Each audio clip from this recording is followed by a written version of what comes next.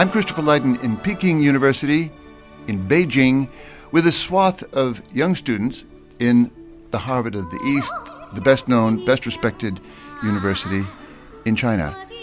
I'd love to begin by asking what you call yourselves. You were born in the 90s, growing up in a new century, enlisted in a great school.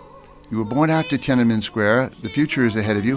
What do you call yourselves? What do you call your generation, Max? I think we'll call ourselves not really the rising generation, but the boosting generation, the blossoming generation, meaning we are about to open up ourselves and explore the outer world, just like the flower blossom. Hi, I'm Rebecca, and my generation is definitely a lot more adept with the internet and is very connected with the outer world, much more so than the generations before. I think it's globalized generation, because we have more connect to other countries. We get to know and get to understand different cultures and different peoples from other countries. I'd love to hear you speak very just generally about your ambitions as individuals, your fears, your pride, your shame, your spiritual life, your searches, your economic hopes, your family connections. I mean, how would you describe yourself as a young man?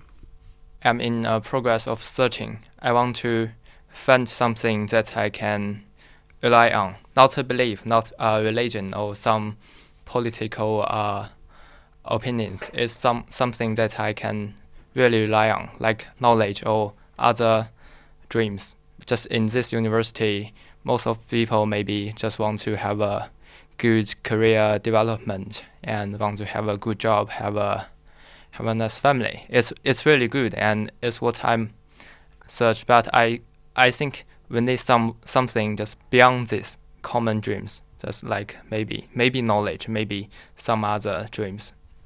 I think my dream, my personal dream, is to follow an academic career in the future. Recently, I'm dealing with some reading of the Renaissance philosophy, and my dream is just to keep this life going on and make it my career. Maybe my dream is quite different from the majority of my peers. Most Chinese youth today tend to prefer maybe more practical job. Maybe my dream is quite different, but I think it's of greater value. I think it's not difficult for us to find a good job. We can earn so much money. The most important thing may be to find ourselves and to be ourselves. There is definitely societal pressure and also pressure from your parents that you're supposed to do financially at least as well as them or even better as them. And that is, I think, one of my anxieties and a big anxiety of a lot of my friends, where you're supposed to do well and your parents have obviously paid a lot of money for your education, but you're not really sure where you're at right now. You're not really sure what you want to do, what you actually like to do. To be rich, to be materially rich is not something that I strive for, but to be spiritually rich. Sometimes I would like to make some big news, for example, to strive for something good, to try the extremes, but in most times I just want a very normal life. I want to ask you a very general question about Chinese history as you inherit it. It's 5,000 years old, but the modern history is difficult. It's Tiananmen Square, it's the Cultural Revolution, the Great Leap Forward, 60 years of communism, a very proud place in the world, but it's been difficult. What part of Chinese history, old or new, do you like the most? What part do you feel is a burden?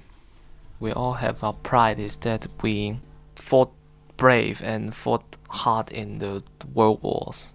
And we try our best to withstand the invasions from different other countries who try to exploit our resources, men, and any other different kinds of things. I think we have done very well in this. I've only got a vague idea, and that is China is still searching its way ahead.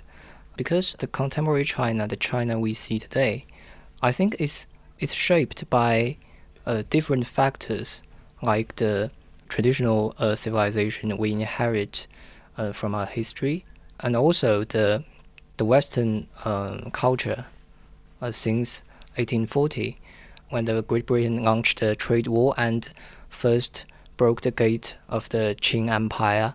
It's another aspect of tradition, the Western culture, and also the communist ideology that has been supporting this country since the foundation of the New China.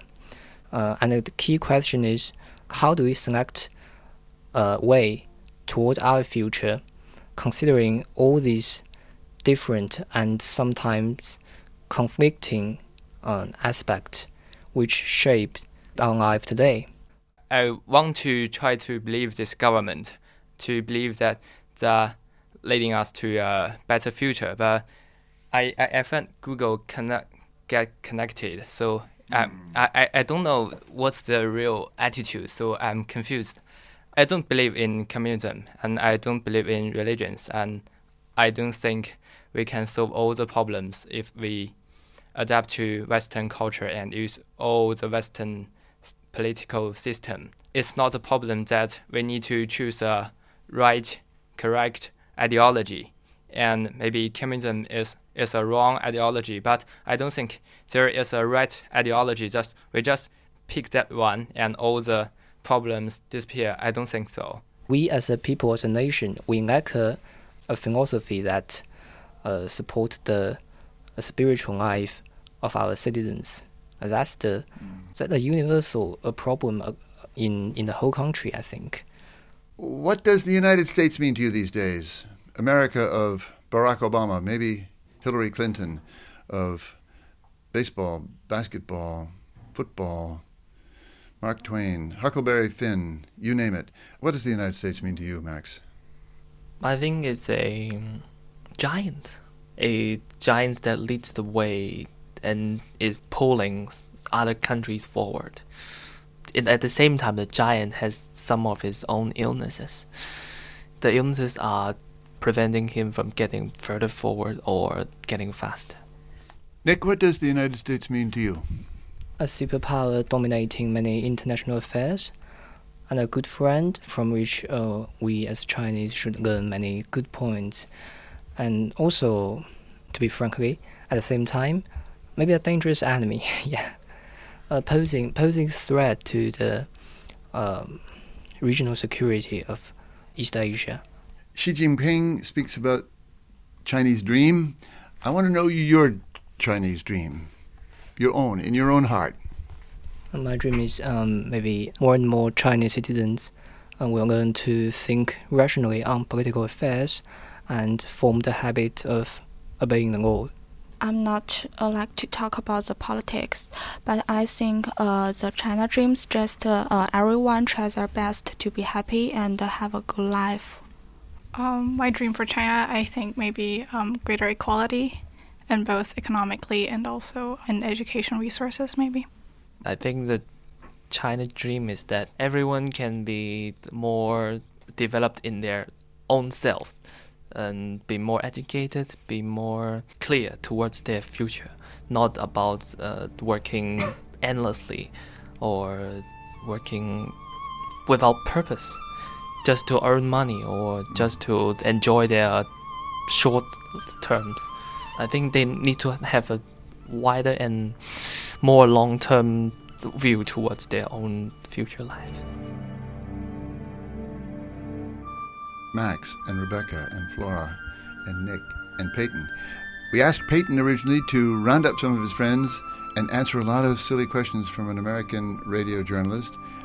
You surprised me in a lot of wonderful ways.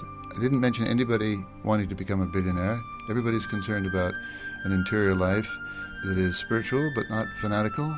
Everybody seems to define each of you kind of outside the political realm, which is interesting, but you all seem to be driven by a lot of social idealism about equality, equal opportunity, love of your country, all admirable goals.